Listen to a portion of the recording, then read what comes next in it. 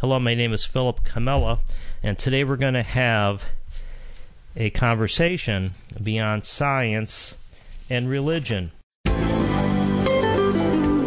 Breaking new ground in thinking, exploring the outer limits of what we know about the world and ourselves, unhindered by common beliefs and perceptions. This is Conversations Beyond Science and Religion, taking on subjects from the Big Bang, the multiverse, and evolution to the supernatural and the new rising consciousness. This is where scientists, philosophers, New Agers, and spiritualists come together to discuss where this world may be heading. Now here's your host, lawyer, philosopher, and the author of The Collapse of Materialism, Philip Comella. Now, one of the great stories that we have in our modern culture is the story that is really not talked about very much, and this is the story of the soul crisis. And we know we have a soul crisis because we have a disjointed world, and at its bottom we have this ongoing tug and pull between science and religion. And this is the debate that has extended throughout history and that still exists in our modern world. And perhaps in our modern world, this crisis, this debate has taken on new meaning, maybe a new evolutionary form. We have a hard time with this debate, I think, because we have a hard time with the terms. What do we mean by science? What do we mean by religion? And what do we mean by the soul? All deep topics that are perhaps interpreted in the eye of the beholder. But we know a tug of war is going on because many of us feel detached from our true selves, which raises another question: what is the true self? This is probably one of the key quests of both spirituality and philosophy, and again is a topic that has been a deep mystery throughout time. The good news is that we have a lot of original and deep thinkers confronting this question, the question of the soul crisis, through modern eyes, through original thinking. And I'm happy to have one of those people on the show today. His name is Tim Fricke. He's the author of about 20 to 30 books. He is well known in this area. He has a BA in philosophy. His books have been translated into about 15 different languages, including international bestseller and Daily Telegraph Book of the Year. He's joining us from overseas, from the United Kingdom today. I have to say that of all folks out there, he is, as I may have indicated, one of the most original thinkers we have with us. And his new book, which we're going to be talking about today, is called Soul Story: Evolution and the Purpose of Life. Listen in. I think this is going to be one of those, hopefully, envelope-breaking, mind-expanding shows. Tim, welcome to the show. Thank you. It's a real honor to be on the show, Phil. Well, it's been a while, and I'm really impressed by your work. First of all, for those who are not familiar with Tim, he is not only is an original thinker, but his new book, it's written in I call it like an Emily Dickinson kind of style, where you sort of eschew capital letters a lot and the normal paragraph structure, and we'll get into that a little bit. But I think that owing to the originality of the content, the presentation is also very creative, and I'll talk about that a little bit. But first, let's set the stage a little bit here, Tim. Would you consider this book something along the lines of a life's work? Yes. Yeah, as you said, I've written a lot of books. In my own estimation, this is by far the most important and where everything has come to. A lot of what I've written about has been about other traditions, and then more recently trying to provide a way of understanding awakening philosophically, but also practically. That's mainly what I do. Mainly I look at how we can change consciousness. But in the background, I'm a philosopher, and what I've been looking for is how can I develop a philosophy, a story, a way of seeing reality, a worldview, which encompasses the whole of my experience, which includes that kind of mechanical reality that science describes so well, but also a totally magical reality which spirituality deals with. How can life be both? And I couldn't find a off-the-shelf philosophy, and I've been looking for the last 4 decades, I guess.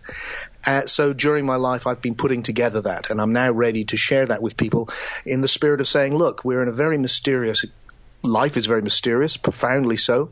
This is a way of seeing what we're in, which brings together those poles of our experience. What do you think? Yeah, as you were saying there, it reminded me of something Bob Dylan said when he wrote and recorded Blood on the Tracks, which of course now is sort of old. But what he said, I went out to the record stores and nothing resonated with me. Nothing was telling my story. I had to tell my own story that was coming from my own creativity, and that's it. That's really, it exactly. For me, it was. There was. I mean, your show's a fine example of. There's a lot of people out there right now trying to bring together these two poles of our human knowledge, the spiritual and the scientific. But it's not easy. And what's happening at the moment is that there's been quite a lot of work done, but it's done by sacrificing the very essence of spirituality, often, actually. Yeah. And one of the key things for me was the nature of soul and the nature of immortality. It's because there's a lot of movements which reduce spirituality to a kind of a form of quantum physics or something like that, but which is very interesting, and I'm all for exploring it, but it doesn't really address the fundamental things that make up spirituality, which is the intuition that death is not the end, which is life is full of this synchronous event story, that there's a magic to what happens. Sometimes there's a direct magic where you can intend things and they happen. There's certainly a lot more going on than a mere mechanical reality. Now, how can that be true, I guess, is the question which I've wrestled with, given that there is also clearly a mechanical reality. Without an understanding of it, you and I couldn't be connecting right now in different countries over the internet. So it's very powerful, that understanding, and yet it doesn't explain my actual experience of living, where the most important thing is the way that the story of Tim unfolds and the fact that seems to have meaning and purpose, even though the mainstream scientific view is that the universe is one big accident and my life has no purpose and I'm here for a moment long enough to go, what the heck, and I'm gone. Now, that's not my experience of being on this journey. So how can I bring those two together? And the philosophy, which I call emergent spirituality, is a attempt to make that happen. And what's been exciting so far is it seems to be resonating with a lot of people in the way that it also resonates, obviously, with me. Yeah. What did you make of it, Phil? What did you make? This is. I mean, this is what we're going to. I want to get into this because when I said at the top of the show that you are one of the world's most original thinkers, I mean, and you could take what I just said with a grain of salt, but one of the great things that I've been able to do with this radio show, even though I'm not doing it as much as I used to, is I've been able to talk to many of the world's greatest thinkers, from Paul Steinhardt and Lee Smolin on the scientific front, to Amit Goswami, Jude Currivan, Dean Radin, and Tim Fricke. I mean, and frankly, I search out people like Tim because I think that's what makes for an interesting show. And one of the things I want to say here in the beginning is that I think it is essential that we don't lose sight that this soul story, this understanding of who we are, is the great project of our time and of all time, and that despite political leanings and economic crises and wars and battles and debates and climate change and everything else. This is the great project, because we cannot keep our eye. We can't get our eye off the ball here. And in America, as you probably know, in the U.S., things it's becoming incredibly political. And it's important to me not to keep our eye off the ball, not to get our eye off the ball. So we have to keep going back to this, because I think ultimately, Tim, what the challenge is to bring these concepts down to earth. Because why you're completely right is because it seems to me that everything we do depends on what we think this is. Right. What is it that we are in right now? Right. What is this process of life? What is the universe? Right. So a philosophy like the emergent spirituality and soul story, it is a story. It tells a story which allows us to understand what we're in. And are you okay if I just lay out the basics of the emergent spirituality? Sure. I think that'll be good. I want to add. I want to add that what you said in one of your initial remarks that I'd like you to talk about is this concept of the time stream, which I thought was incredibly original. And you said before, when I asked you whether this was your life's work, and I kind of thought it was, because I've read some of your other work, and this is trying to put it together.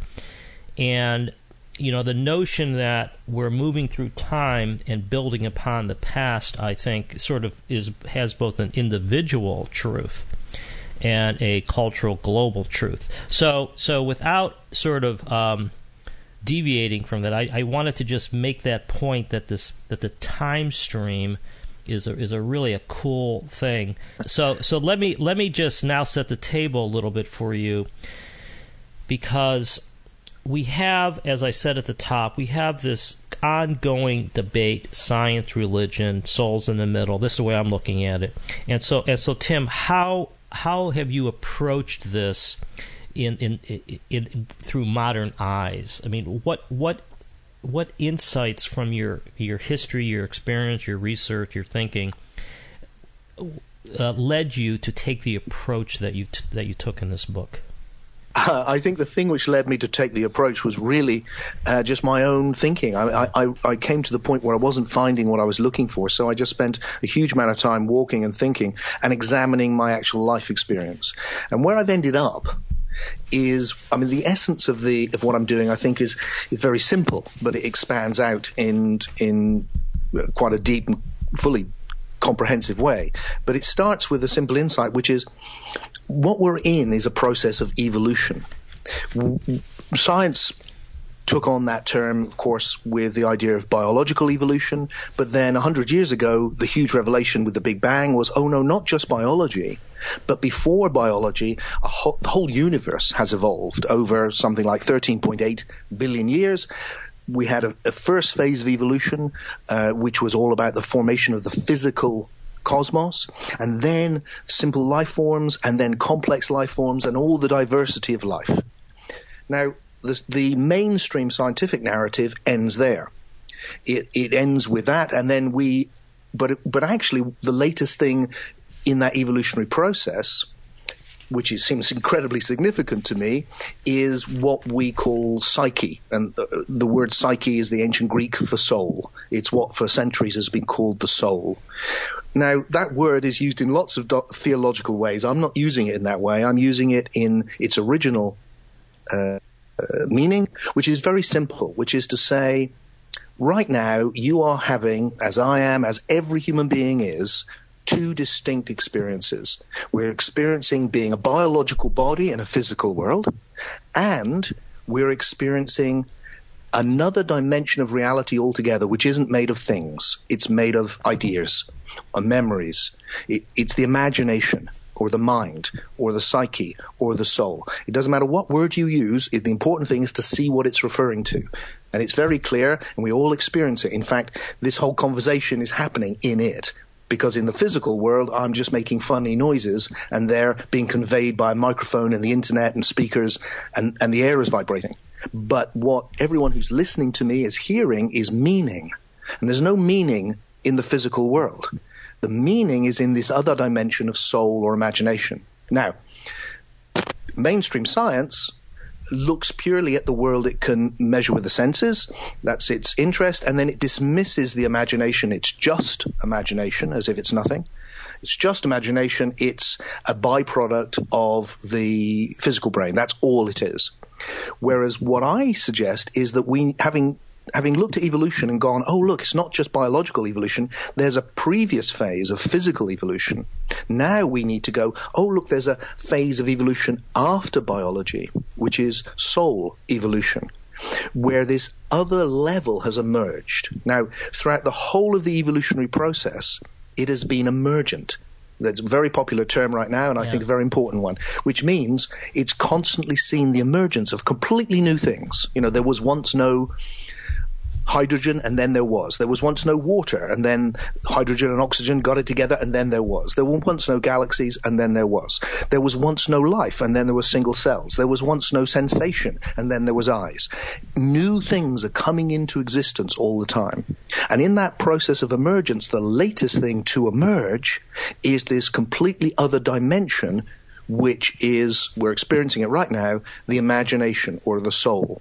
So what I suggest is that we need to see three distinct great phases in the evolutionary process: matter, biology, and soul. And that science really is concerned with physics, and then obviously with coming on to biology, which it wrestles with but not so well. And then what spirituality has always been concerned with is this third phase of soul evolution.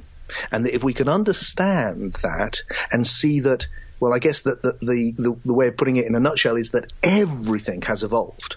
Everything has been emerging. Then we've arrived at this latest, this leading edge of evolution, which is the arriving of a whole dimension of soul, which if you go into it through meditation or taking shamanic power plants or all sorts of things, there's a whole universe out there to explore, actually, in soul. Okay. And I suggest it's also a place where we can go and experience when the body dies. Okay. So that's a very broad and sweeping overview. Yeah, and there's a lot there. And luckily, I think one of the tasks we have, whether it's science, philosophy, or religion, is keeping things simple. Because my own view is that life is actually pretty simple. And we tend to try to make things all complicated because a lot of science and engineering, quantum physics and everything is so complicated. We think that the spirituality has to be tricky as well. So I do think that the story you're telling is simple and aligns with spiritual traditions. But let me ask you a question. Are you of the view that consciousness arose from matter? Where are you on that? Okay. No. I mean, I'd like to actually hold that question and just return to your previous point, which was very pregnant, and I didn't address it, which was about time. Is that okay? Sure. You mentioned this idea of the time stream, because fundamental to how I want to tell that story is an understanding of time. Because when I look at this moment, what I see before me, the reality that presents itself is ever-changing experience. An ever-changing experience is time. That's what time is, change. So it seems to me that time is fundamental. It's what reality is made of. And that's obvious if we just look right now. And when people say it's an illusion, I don't think they thought it through really, because even the sentence, time is an illusion, would not make sense unless there was time, because you wouldn't know where it started and where it ended. So time is fundamental. And what happened? What began? We call it the Big Bang. There's a crazy name. It's an insult name. It was used as a joke because the Big Bang wasn't big and it wasn't a bang, but it was very small and it didn't make any noise. Yeah. So we need a new name, and I call it Moment Zero, because what happened was that time started, and I call it, as you said, I call it the time stream. That's what I see before me right now. The time stream started to roll, and that's what reality is. And I want to add to that, as you implicated, a a new way of understanding the nature of time, because we use this metaphor that time passes. So the past is gone. We've lost it all. All we've got is this now. We're hovering in a now, and the future's unknown, and the past is gone, and we're just adrift in this constant moment. But I'm not sure that's true, because I think a better metaphor for time is that time accumulates, by which I mean there's more past now than there was when we started talking on this show. There's more past now than there was when you and I were children. There's more past now when the first human beings evolved. There's more past now than when the galaxy first came into all of it. And everything that has ever happened, it seems to me, hasn't disappeared. It's actually implicit in the moment. Everything that's ever happened is implicit in the now. If it wasn't, this wouldn't be this moment. So that everything, you inviting me on the show, people deciding to listen, the evolution of life, everything is implicit in this moment. So this moment right now is, it seems to me, where all of the past meets the possible. And the present moment contains everything that has been, and yet it's always realizing a new possibility. So that there's never been a moment which is like any other moment. It's always new. It's always a new possibility. So that the past is expanding. And as it expands, it is realizing new possibilities. Now, because of that, because the past is implicit, the information which makes up the universe, because I'm saying, look, you, me, the whole universe, everything is made of time. We're not things in the moment. We're processes made of time. Everything is a process. Everything is made of time. And everything is made of its past. That's what makes it what it is. So I am Tim. I'm everything I've experienced. I'm meeting Philip. It's everything you've experienced. And that's true of everything. It's true of the universe itself. So it's expanding, realizing new possibilities. And because of that, there's more and more past, which means there's more and more information, which means there's a tendency towards evolution and the emergence of deeper and deeper possibilities, because it's building on everything that's gone before. And that's the current that has led us through physical, biological, and then soul evolution to this moment now where we've gone from hydrogen 13.8 billion years ago to you and I having this whole conversation about cosmology in a non-material dimension we call the imagination. And that's amazing, isn't it? Yeah, just extraordinary. I love speaking with a fellow philosopher. I mean, it's refreshing, and this is the kind of thing that I went to a small college, and I was lucky to have go to a place that was free thinking and small, and we were able to have conversations where there was no holds barred, and I love talking with Tim, because we both I think approach things from a very boundaryless standpoint. A couple things there. I mean, I love the concept of time. Let's talk about time for a second. And to me, of all concepts, I think it's one of the hardest to define. And I myself, I'm going to ask for your input on this. I myself have struggled with it, like many other concepts. But to me, I think that some people, and I think the standard approach is to treat time along the lines of the second law of thermodynamics, or put differently, that time leads to a deterioration. It leads to it runs down. That when people think about time, I only have a certain amount of time to get something done, or and then we of course have death and the end of things, and it's sort of it's implicit in the way we view time that there's some kind of deterioration, and I don't like that, and I don't accept it. Because I do know, and this is where I have a hard time with it, I do think that time, if nothing else, I call it change in the forward direction, because I can't think of any other way to put it. And I love the concept of evolution, because to me, and that's another, evolution is, it's a very difficult concept. I mean, because the Darwinians don't want to admit or concede that evolution may lead to improvement, or that there's any goal. The whole debate between religion and science, and the Darwinians and the spiritualists, in many ways, is that the Darwinians do believe in evolution, but they don't think there's a goal. Because to say there's a goal is to say there's some mind or some intelligence that's directing things, right? And so where I'm coming from, I think where you're saying, is that there is a goal. There is a goal. There's this awakening. There's some kind of greater. Yeah, the way I'm trying to deal with that, Philip, is because I'm aware of that, and also you can see why they say that. I have immense respect for them because when you look at 120 million years of dinosaurs, for instance, it doesn't feel like it's going anywhere. It just feels like, well, what was the purpose of that? So if there was some great cosmic aim to get to us or get to Sol, there was a massive detour at that point, and you think, why? So it looks more random. So what I've done in the book, and I've tried to deal with a lot of these things, which obviously we're only getting to talk about in a very superficial way now, but which is to say, look, I think there is a fundamental purpose to the nature of reality, unlike modern science, and that is this. Since moment zero, time has been unfolding, and through that process, potentiality has been realized. What can we say was before the Big Bang? Well, surely we can at least say this. What was before the universe was the potential for the universe. The potential for everything that's come since was there before. So, or implicitly before that moment. So it's been realizing those possibilities, first very basic possibilities, but then increasingly complex and deep possibilities.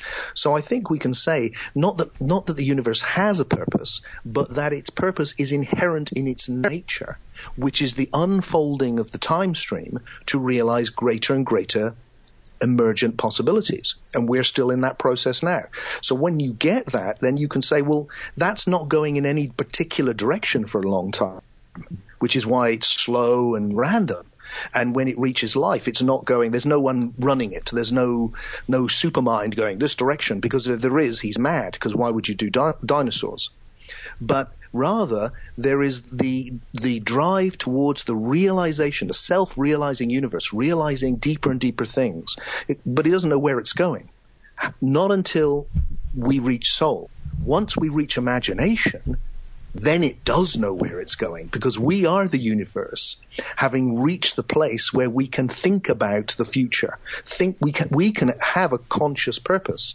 So now the purpose inherent in the nature of time is now conscious, and we can experience the creativity which has always been there as our ability to choose. So we are the universe now taking it in a definite direction, and we are choosing right now what that direction is. Okay. And what role we will play in the evolutionary unfolding. Okay, so that is very similar to, I think that's very similar to the way I would view it, which is, and this is a sort of a 20,000 foot description, but if you look at history, and particularly with the scientific worldview, where the outer controls the inner, or the objective material world controls the soul, or controls what we are, we move from a state where we think that we are at the mercy of forces and particles, to a point where we realize that there is a greater depth to us, which is what you call the soul, or the mind, or consciousness. And consciousness comes to understand that it is all reality. That's sort of like what Hegel said, and that with that you start taking control, or you start having more input into the direction of time. You see, this is where when you said before about the time stream, and about how we are today an accumulation of the past, I don't think that could be denied. And I think that's a beautiful way to put things, because you really can't argue with it. You can't argue with the fact that we are here today, and we are an accumulation that's of everything that's occurred. But I don't think you would also say that we cannot control the time stream? Are we just rolling? In other words, are we in the middle of the Mississippi River without any ability to control that flow? Are we in the midst of this flow, or is there a point in time where we realize that we are the flow, that we are? I think we absolutely can play a role in controlling it. That's the difference between you and me and the Mississippi River. As far as I know, the Mississippi River can't control itself. It's just rolling. Right. But we can control it. We can control ourselves and the Mississippi River, because we have this thing called the imagination, this thing in which we experience a reality not made up of physical particles that obey the laws of physics, but rather images which we can manipulate at will. And this is a whole new level of plasticity. It's a level of reality. That's I guess the major message I'm trying to get across here is that not just a byproduct of something, but actually a level of reality in its own right, which is plastic, which is where choice reigns. So once the evolutionary process has arrived at soul, we're into a whole new ballgame, which is why evolution since soul has been like an express train. And it's getting faster and faster all the time, because we've changed the Earth, the area that we have some control over, beyond recognition in good and bad ways. Yeah. But we have through the use of the imagination. That's what we're doing. Yeah. Now, and when you said about consciousness, I don't know. Do you want me to just pick up on the question which we left behind earlier about does consciousness come from matter? Yeah. I want to talk about consciousness. And first of all, this is Philip Camello. This is Conversations Beyond Science and Religion. I'm fortunate to have on the show Tim Fricke, who is the author of many books, including the new book that just came out called Soul Story: Evolution and the Purpose of Life. And we're talking here about how life evolves and how consciousness evolves, and we're going to focus right now on this view of consciousness. And then along those lines, Tim, and I do want to talk about this, I have in front of me, and I did this because of your discussion in the book, issue of New Scientist from May says, "What's the point of consciousness?" This is the title of the cover story, The Accidental Evolution of Our Unique Minds. And I think that this sort of, to me, gives a contrast, which is to me material science, mechanistic science. Consciousness tends to be an afterthought, and I think that is one of the distinctions that we may have in this alternate view. But going back to my question, and you're ready with a response here, which is the deep mystery: did consciousness come first, or did it evolve from the brain, as modern science says? Where do you stand in this dichotomy? Well, I'm looking for a different perspective altogether, because I don't find either satisfactory. In philosophy, there's fundamentally two perspectives, I think. One of which you could call objectivist and the other subjectivist. And the objectivist view is what's real is the objective world, and consciousness, our subjectivity, has arisen from it. But what's real, the foundation, is the objective world. Then the other view, which is found in most forms of spirituality traditionally and in philosophies like idealism and so forth, is the opposite, which says, no, you wouldn't be aware of anything if it wasn't for the reality of consciousness, and really the world is like a dream. It's images arising within consciousness. So fundamentally, even if it's in the mind of God, this is in consciousness. Now, the moment, I would say we've almost got an east-west split, where the east is still pushing consciousness is the base, and the west has very much gone down a route of going, no, matter is the base, or matter's been dismissed. I don't think any physicists are really materialists anymore, but some kind of objectivity, whether it's energy or physicalism. I don't like either of those. I'm a paralogical thinker. I think in paradoxes and in opposites. And that doesn't work for me. What I see is something before both subjectivity and objectivity, which Hegel, you mentioned, he called it spirit, and I've followed him, and I've called it spirit too. But really, it's possibility. I said earlier that the time stream has arisen from the potentiality for everything. Now, what is that? Who knows? It's a formless potentiality from which everything has arisen. And what we can see is when it arises, I suggest it has immediately both an objective form and a subjective form, right the way through, by which I mean even with physical particles, there's a way that they are being read by the world around them, by other particles, and then they are reading the world around them in very, very basic ways, like what's the electrical charge around me, or they're reacting to their environment. Anything which becomes an individual time stream within the great one time stream has a relationship with the whole, and that becomes subjectivity. So that each individual time stream, as it evolves, we see both the subjectivity and the objectivity evolving together. Now, mainstream science just talks about the evolution of the object until you reach sensation, and then suddenly, from nowhere, this subject appears. That's really problematic. What I'm suggesting is that we have to understand the whole evolutionary process as both objective, which is fundamentally, physicists today are going, look, matter is really information. So what we're seeing is the evolution of objective information, and then subjectively we're seeing subjective experience of that information. It's just by experience, I don't mean what we're experiencing. I don't mean anything to do with being conscious. Something very primitive will become the way that a plant reads the light around it from the sun, will become the very first eye, will become sensation, and then will eventually become soul. This other thing we're having. All of that is the evolution of subjectivity. So where's consciousness come? Consciousness is a certain stage, hard to pinpoint exactly when, but it's a certain stage along the process of evolving subjectivity. And it's the stage, I suggest, when a subjective time stream, an animal would be at that stage, is going, I'm experiencing sensation and I know I am. And that's when you could say someone is actually conscious rather than it just happening mechanically.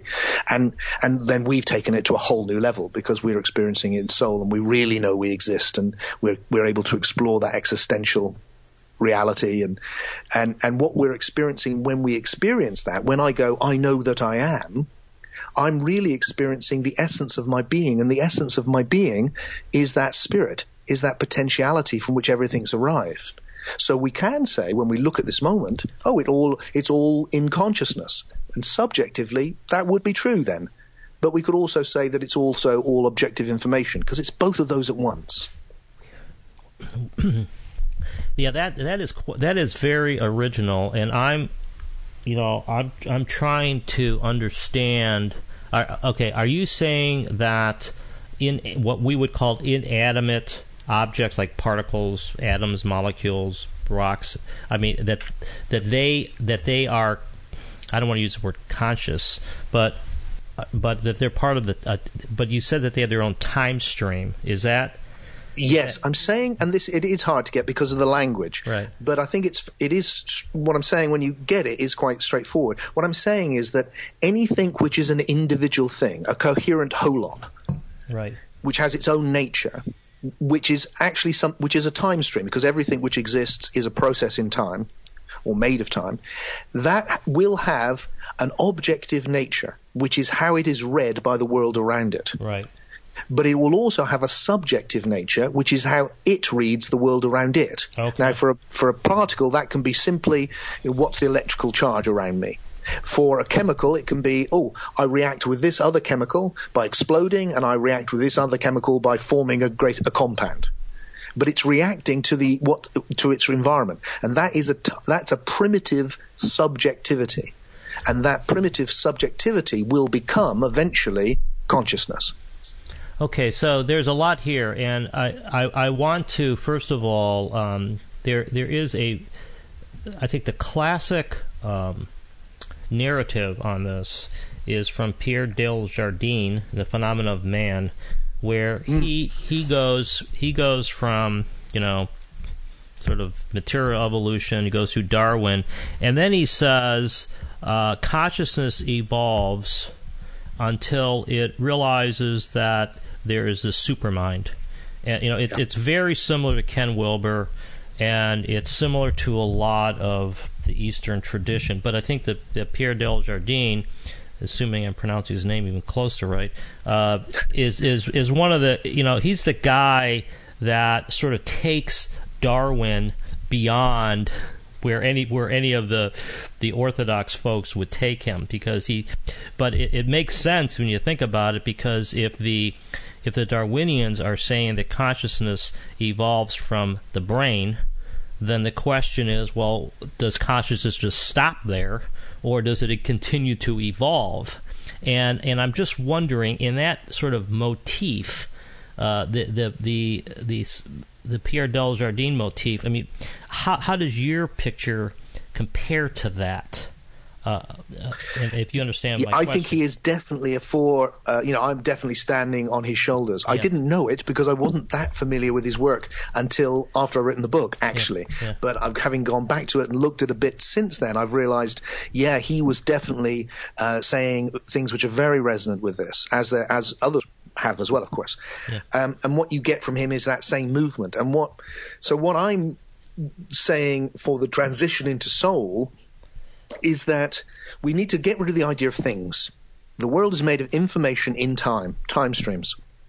And that information, that accumulation of time, has arisen as these different levels: physical, biological, and now soul. And once it exists on the soul level, there is information now on a level which is not made of biology. It's not even made of matter. It's information on a whole different level. And once it's there, it develops an independence from the body. Now, one of the ways that sounds very strange, but one of the ways you can get that is you can say, look, your body is made of matter. It's made of physical chemicals, but it isn't those chemicals. It's a greater thing than all of those chemicals, because individual cells, indeed individual atoms, are coming and going all the time. I'm told that there's not a single atom in my body that was there 10 years ago, but I'm the same body. And yet, physically, I'm a completely different one, utterly different in every way. So it's the information which makes up the biological level, which is continuous, not the physicality of it. In the same way, once the information arrives on the soul level, it transcends the less emergent level. And one of the ways that you can get that for me, affects how we see the great idea of spirituality, which is that once we arrive at soul becomes immortal. Clearly, on the biological level, there's life and death. That's the characteristic of the biological level. It's not the characteristic of the level before it, and I don't think it's the characteristic of the level after it. So that in soul, this is a very crude analogy, but it can help people get some idea of what I'm playing with here. If you think about a computer, like the computer I wrote my book on, it looked like my book was information on the computer. And if the computer was to crash or spill coffee on it, then they'd all be lost. But actually, my book, the information, was on the cloud. It was on the computer, but it was simultaneously on the cloud, which meant if the computer was to be destroyed, the book was not lost. All that information was still there on another level. The computer was local. I could touch it. Here it is. But it also existed on a non-local, transcendent level, in this metaphor, which was everywhere and existed independently. Yeah, and what I'm suggesting is that right now, not just after death, but right now, that is also true, which is why I experience sensation as being from this point of view, where Tim is sitting. But my thoughts, my imagination, doesn't exist in space. It isn't anywhere. It exists in a completely different dimension, which is non-spatial in that way. It has no location. And so we're already experiencing that. And the revelation for me is that's a reality. It's not just anything. It is the most emergent reality, and we can then frame the great question, does the soul survive death, very simply by going, that experience we're having right now of imagination, of dreaming, does that continue when the body dies? And I think the answer is yes. Yeah, okay, so this is there's a lot, obviously, there's a lot here, and we are touching upon some of these perennial topics, and the beauty of it is that Tim, you're giving a refreshed perspective. I really like the this. I'm starting to understand the objective versus the subjective, and in my mind, I'm thinking of somebody like, let's say, William Shakespeare. If you look at it, if you don't know the guy and you look at him from the outside, you say this is just a normal guy with a beard and long hair. But the richness of his creativity, which is spawning from inside, is incredibly rich. And I feel like, and maybe this is not where you're going, but I feel like what hit me was when we look at the physical universe, nature being the best description, it's there. We look at it objectively. We look at the world of people objectively from the outside in. We don't realize sort of the incredible three-dimensional depth of the universe. And I think what you're saying, and what I would say, is that at that core there is imagination, there is consciousness, there is all these things that are at the root of reality. And the scientific worldview sort of discounts, if not ignores, this inner purpose, this inner realm. Because yes and no, Phil. Okay. Yes and no. Okay. In that, I am saying that, but I'm saying let me frame it like this: okay. The great challenge I want to offer to science is to go.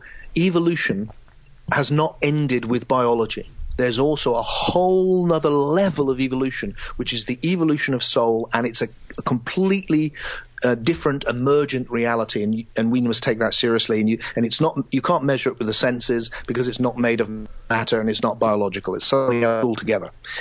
Yeah. That's what I want to say to science. But then to spirituality, I've also got a challenge. To spirituality, or traditional spirituality, I want to go, all those things you think of as existing forever or being there at the beginning, like the soul dimension, the heaven, God, the soul itself, which is all these things which are seen as kind of pre-existing the universe, beyond time, or greater than the physical world. I want to say, actually, none of that really makes sense. But what does make sense is seeing that they have also evolved. But it's just that in the evolutionary process, the deepest things arrive last. You know, it didn't start with soul, it didn't start with us having this conversation, it started with hydrogen. It eventually got here because it needed to build up all of that information before this was possible. Now this is possible. So that in every respect, we are seeing the deepest, most emergent possibilities arriving last, so that the soul world, the soul itself, the world we experience after death, we call it heaven or whatever you want to call that, what I call it the imaginos, the realm of the imagination, has evolved. What we experience after death has evolved. The way that our minds can interact with physical reality has evolved. Everything that spirituality studies has also evolved and come actually relatively recently, because the deeper thing comes last. Let's talk about evolution here for a second, because in our intellectual world, mostly science, I mean, it's remarkable to me how much credit and how much weight we put on the concept of evolution, and it really is coming from the scientists. I mean, I have read so many accounts in these science magazines about explaining anything by natural selection. I mean, it could be, the sex life of a bumblebee or the Venus flytrap. I mean, everything. Well, it must have evolved. It must have had a survival benefit, and therefore it evolved, and therefore it's there. It's like the all-purpose explanatory tool. When you use the word evolution, like you have been, what do you mean by evolution? For me, that the biological phase of evolution is just one phase. Okay. And I think that's true for science. I think what the problem is that often biologists haven't caught up with physicists. and physics is still the real leading edge of science. And physics has for a long time been going, look, the whole thing's evolving. So clearly evolution cannot be about genetic mutation, because there was no genetics when gases were first evolving. It's like there's a process which transcends, whether Darwin's wrong or right. It's clearly natural. If there is some natural selection, if that's right in some permutation, it is a phase of evolution. It didn't characterize the previous phase, and it certainly doesn't characterize the soul phase. So that we need to see the whole concept in a much more cosmological sense than just the sense that Darwin articulated, which, by the way, I think was genius. I mean, an incredibly powerful idea. Whether it tells the whole story, I don't think so, but it tells enough of the story to be very interesting. The essential thing which I take from that view in the biological level, and maybe on all levels, is there's a creativity to the universe which throws up new possibilities all the time. Every moment is a new possibility, and sometimes it throws up radically new possibilities, like the beginnings of a new species. And then whether that time stream will continue and flourish will depend on whether it can fit in. If it can fit in with the whole, it will continue and flourish and bring something new into the universe. But if at that moment it can't fit in with the whole, then it will fall away, and another new possibility will arise. And that seems to me something like the underlying process which is going on. A creative moment, again, which doesn't feel controversial, because every new moment is creative. Everyone is different. And from that, sometimes radically new possibilities, which can become established or not, depending on whether they can find a healthy or a continuing relationship with the whole. Well, one of the I'm not a big fan of Darwinian evolution, and there's a book called Evolution 2.0. I had the author on my guest a couple of months ago. That's actually a very good critique of it, and there's a lot of critiques of Darwinianism out there. But putting that to the side for a moment, one of the problems I have with Darwinianism, and this goes to the whole issue of evolution. I would say evolution is a method of change, and I'm going to say a method of improvement that builds upon itself. But the problem I have is, what's the driving force? What is pushing this urge to change? What is pushing everything?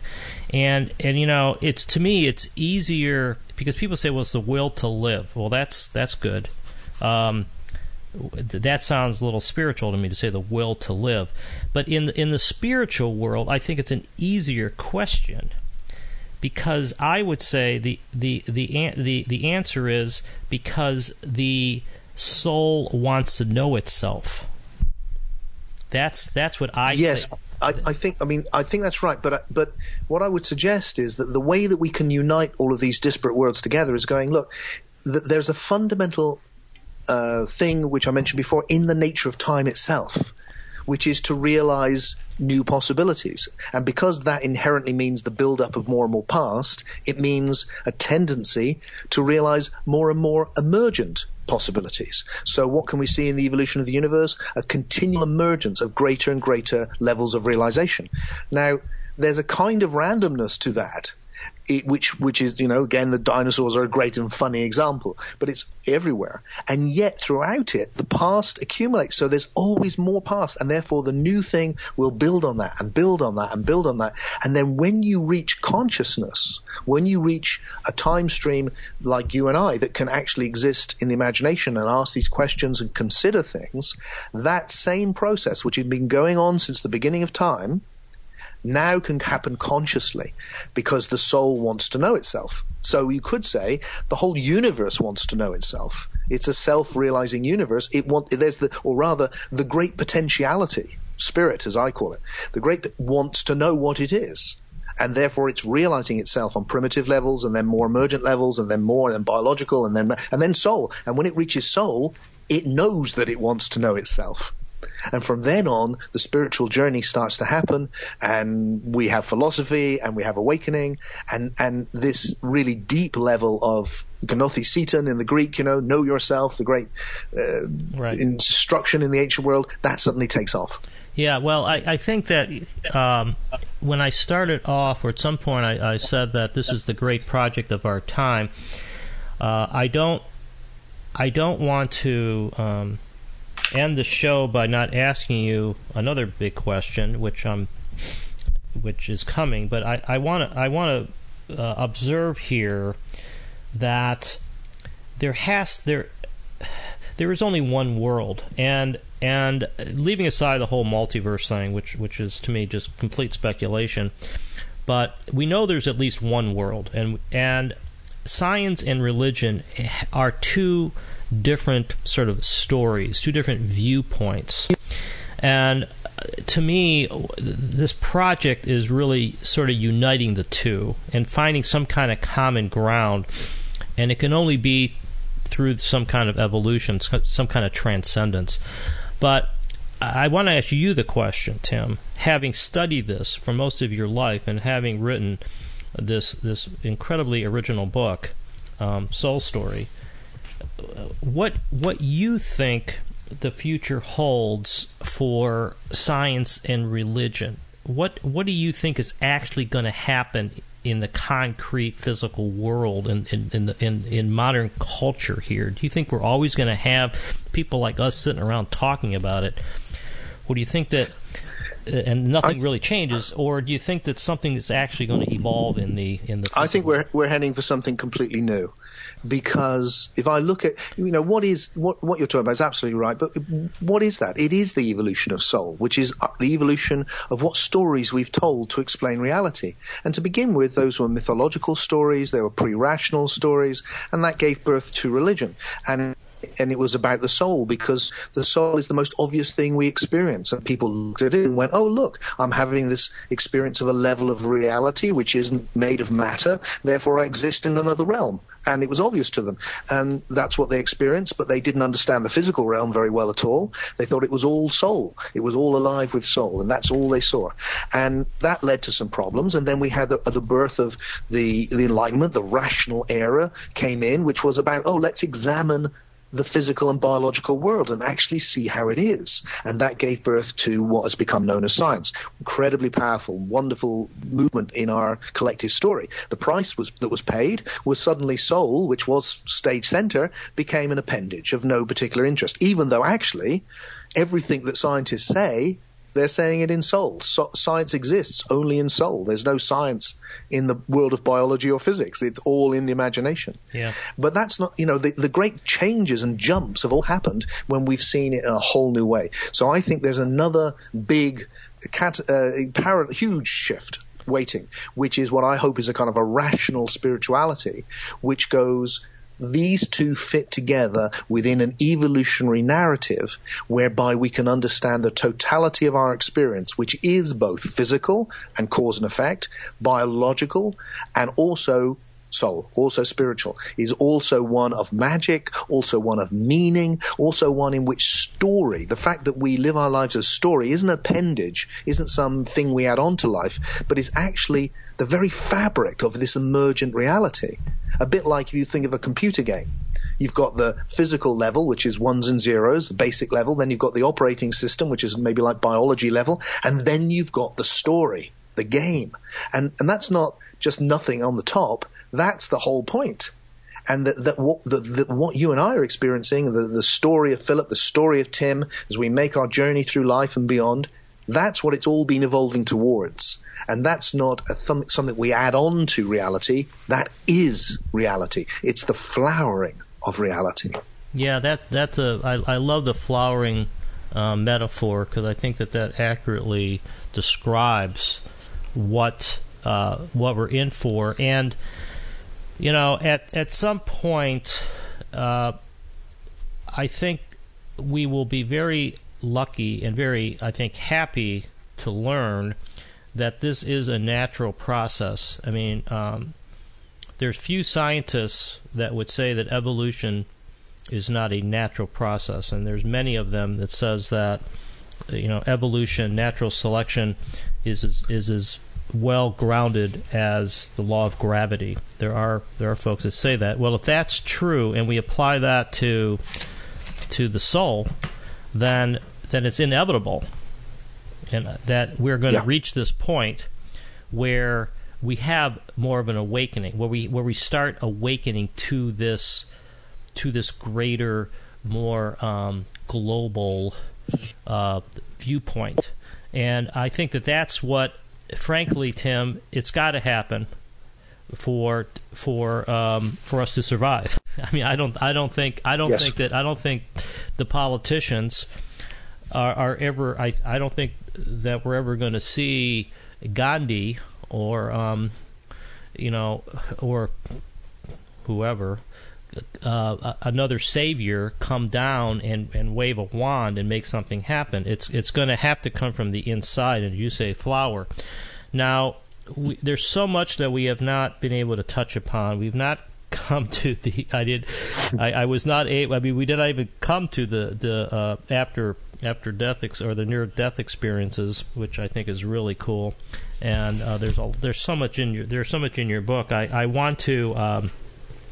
Before I give you a couple moments here to comment, I want to make sure that I just read a couple phrases that caught my attention from your book, and one of them is, and I'll just do this one. If we want to spiritually awaken, we need to become autonomous enough to lift our own level of consciousness beyond what is normal in the culture or subculture we identify with. And I think that really hit me, because I think that's exactly what has to happen. So, again, folks, there is so much here, and Tim and I we both have a philosophy background, so we tend to get into this. But each of these topics, I think we can go on and on for forever, which is fun. But Tim, in terms of your final comments here, to leave the listeners with, what would you like to say here to sort of wrap this up? Unfortunately, we come to the end.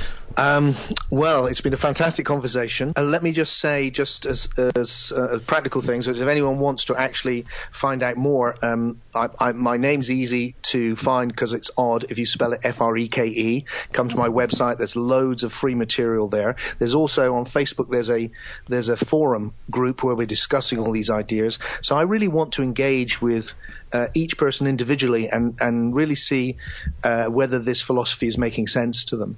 So if I was to take our conversation and want to go, where do I think it wants to end, I would say this, that the reason we have a soul crisis, that's what you started us with, is because we have understood so much about the basic least emergent levels of reality. We understand a lot about the physical universe that our ancestors don't, and a fair amount about the biological universe, which our ancestors didn't. But it's left us with a very negative worldview. It's left us thinking that there is no purpose to life. It's left us thinking that we're here for a short moment and then we're dead and that is the end of it. It's left us thinking that everything we've been, everything that makes us who we are, is gone and we're just left adrift in the moment.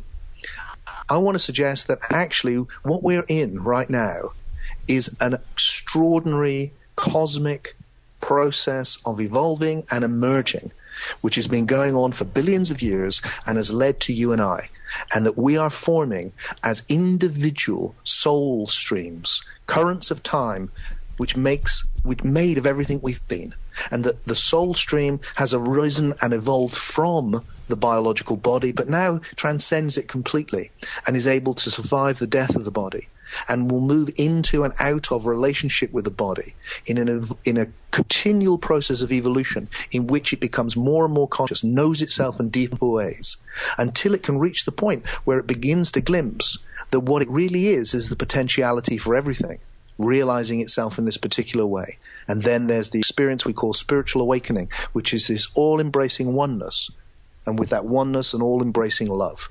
And that's what's coming through. It's just beginning, but I have no doubt that it is happening.